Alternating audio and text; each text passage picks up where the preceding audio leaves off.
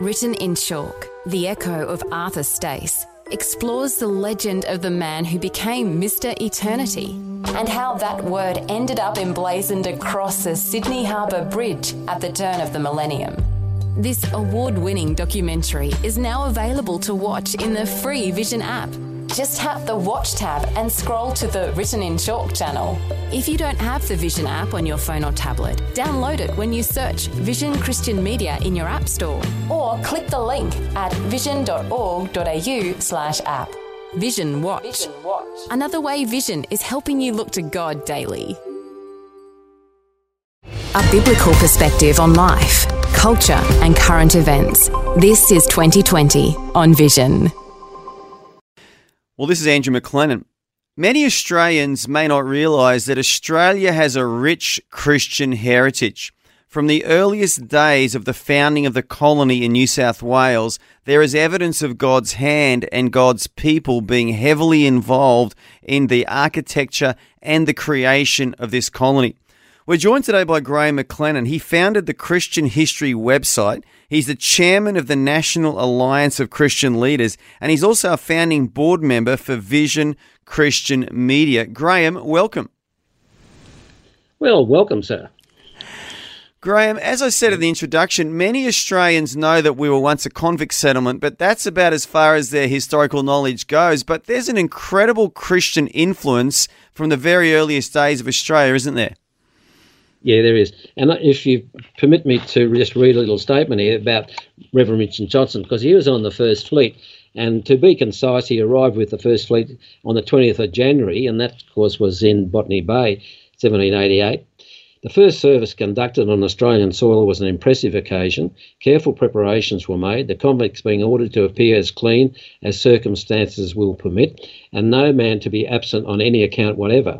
The guard was to be changed earlier than usual so as to give those who had been relieved time to cleanse themselves before church, and the church drum was to beat at 10 o'clock. The text being Psalm 116 verse 12, "What shall I render unto the Lord?" And it goes on and says, "For all his benefits to me." And so we certainly have been benefited, haven't we? So what contents reported that the behaviour of both the troops and convicts was equally regular and attentive.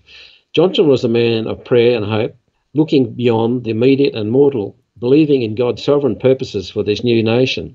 He had brought with him over 4,000 pieces of Christian literature, including 100 Bibles and 400 New Testaments. He was Australia's pioneer educationalist, and he was also involved in starting the first orchards and so on, and a number of agricultural things just for them to survive. So that's the story of Richard Johnson, and a lot of things can be learnt about him on the website that we have, nchs.net.au. That's www.nchs.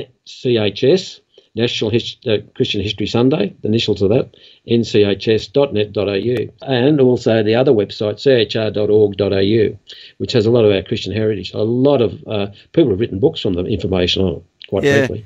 Look, it's amazing because I didn't even realise, I'm going to be honest with you, until very recently, that William Wilberforce was involved in the selection of that first chaplain, Richard Johnson. Now, for any of our listeners who don't know William Wilberforce, he was the man responsible for the abolition of slavery in the British Empire, and he was a very well-known Christian leader 200 years ago, and yet he was thinking about Australia, praying about Australia, and was instrumental, wasn't he, in the selection of Richard Johnson as our very first chaplain.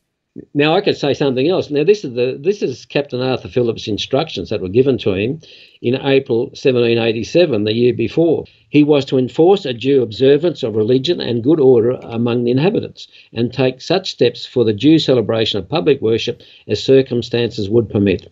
In the first draft of these instructions, he was to grant full liberty of conscience and the free exercise of all modes of religious worship not prohibited by law, providing his charges were content with a quiet and peaceable enjoyment of the same, not giving offence or scandal to government. He was to cause the laws against blasphemy, profaneness, adultery, fornication, polygamy, incest, profanation of the Lord's day, swearing and drunkenness to be rigorously executed.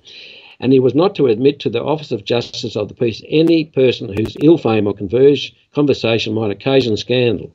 And so that was just part of the instructions. That's amazing. Absolutely. But let's talk about Richard Johnson. Did he struggle or wrestle with the calling to Australia, Graham, or did he just jump at the opportunity?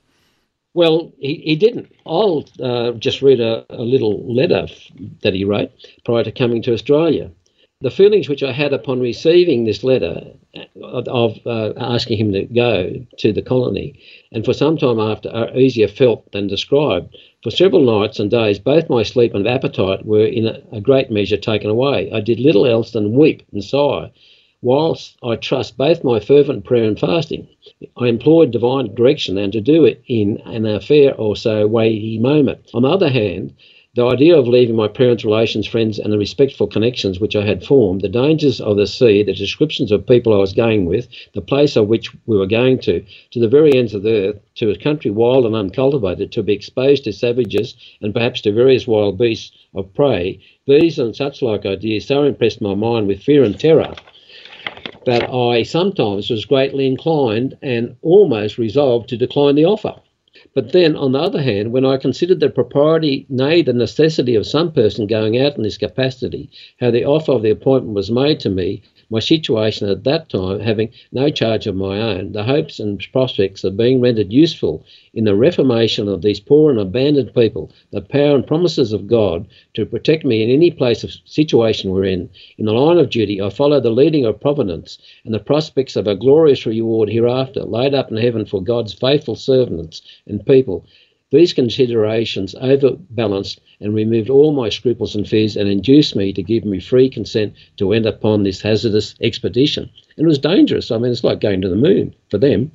Absolutely, yeah. And so he was naturally speaking not really that keen to come, was he? But out of a sense of obedience and a sense of call, he came to Australia to be a blessing. And in many ways, it's a metaphor, isn't it, for the history of the church in Australia? There's always been this wrestle, hasn't there? There's just been this contention for Australia between the spiritual and the physical. Yeah, Manning Clark describes that a lot in his history of Australia, the battles going on between the Enlightenment, the Reformation, and between people like this. So, yeah, there's the theme of Manning Clark's, which my wife, Pam, she read Manning Clark's first 2 volumes that he'd published, and she said, these people are Christians, a lot of these founders are Christians. And he wrote in a pretty sarcastic way, but and he's a descendant himself of a well-known, of Marsden, actually. But anyway, that's another story. But I'd just like to read Richard Johnson's a letter he wrote on the 4th of October, 1791. I'm persuaded that I'm where God aims and intends me to be. And until I see my way more clearly than I do at present, I think it my duty to abide where I am. I have still cause to lament and complain with Isaiah 59:1-3, but I hope and trust I have not laboured wholly in vain, and I trust in time in reply of all opposition and obstacles, and he did have opposition even by one of the governors, but some of them, were, like Macquarie, were just on side. God will make bare his holy arm in the conversion and salvation of the souls of men. Our colony begins to increase greatly. Last Sunday I preached, I suppose, to not less than 600 or 800, and I have since heard that one at least went away sorrowful and heavy-hearted, and some others rejoicing in the Son of God manifest towards them. I endeavour always to adapt my discourse to the state and capacities of my people generally. My sermons are upon the awful strain, as was the case last Sunday, and the text for Proverbs 19:21, the first part of 1 Peter 4:18. But I know that this is not the only way of working conviction upon the conscience, and see it necessary and find it precious work, as I trust, to speak of the great and inestimable love of Jesus in dying for sinners and inviting them to come to him, to believe in and rest upon him for life and salvation. Now, he led several people to the Lord of being hanged just before they got hanged, or the weeks before. And so there's some remarkable things that he did. He was a very strong person, one say, but it did affect his health. He did have to row a boat up the Parramatta River later on when they settled there to do services there before Marsden. So there's a number of things I could really share that were very interesting about Marsden, not Marsden particularly, but about a lot of the educators and even the explorers. There are many explorers that open up, like Charles Sturt, who was a devout Christian, and opened up South Australia, where in 1836 South Australia was founded. And Robert Torrens, speaking in the Parliament, the House of Commons in London in 1826, said that we are the chosen people for the gospel to spread over the earth as the waters cover the sea. And this is in Parliament from a verse in Habakkuk. So I could go on at length, but there's a lot of this material on the CHR website, .org.au, and we could have a course. In actual fact, there is a course being started in Western Australia that will be developed on a lot of this material and on our website to teach people and give them at least a TAFE 3 certificate. So there's good things coming ahead. It's a wonderful initiative, Graham, and this Sunday is National Christian Heritage Sunday. So can you tell our listeners a little bit about that? What does that mean? What does that look like? It's a Sunday where you do it in your church, principally, and so the local church, and they can also share about their own history of their denomination or their missionaries that they've sent out and so on. And it'd be great to compile all these just for history's sake. And so there are resources there, all these talks by Richard Johnson. There's a whole book written on Richard Johnson and Marsden's letters back to England and to their friends. So there's a lot of information there. There's a little program that you can use there. It's got the wrong date on it because I've had difficulty getting into the website because my poor webmaster died of cancer just recently and we can't get in the back end of it. So don't worry about the dates.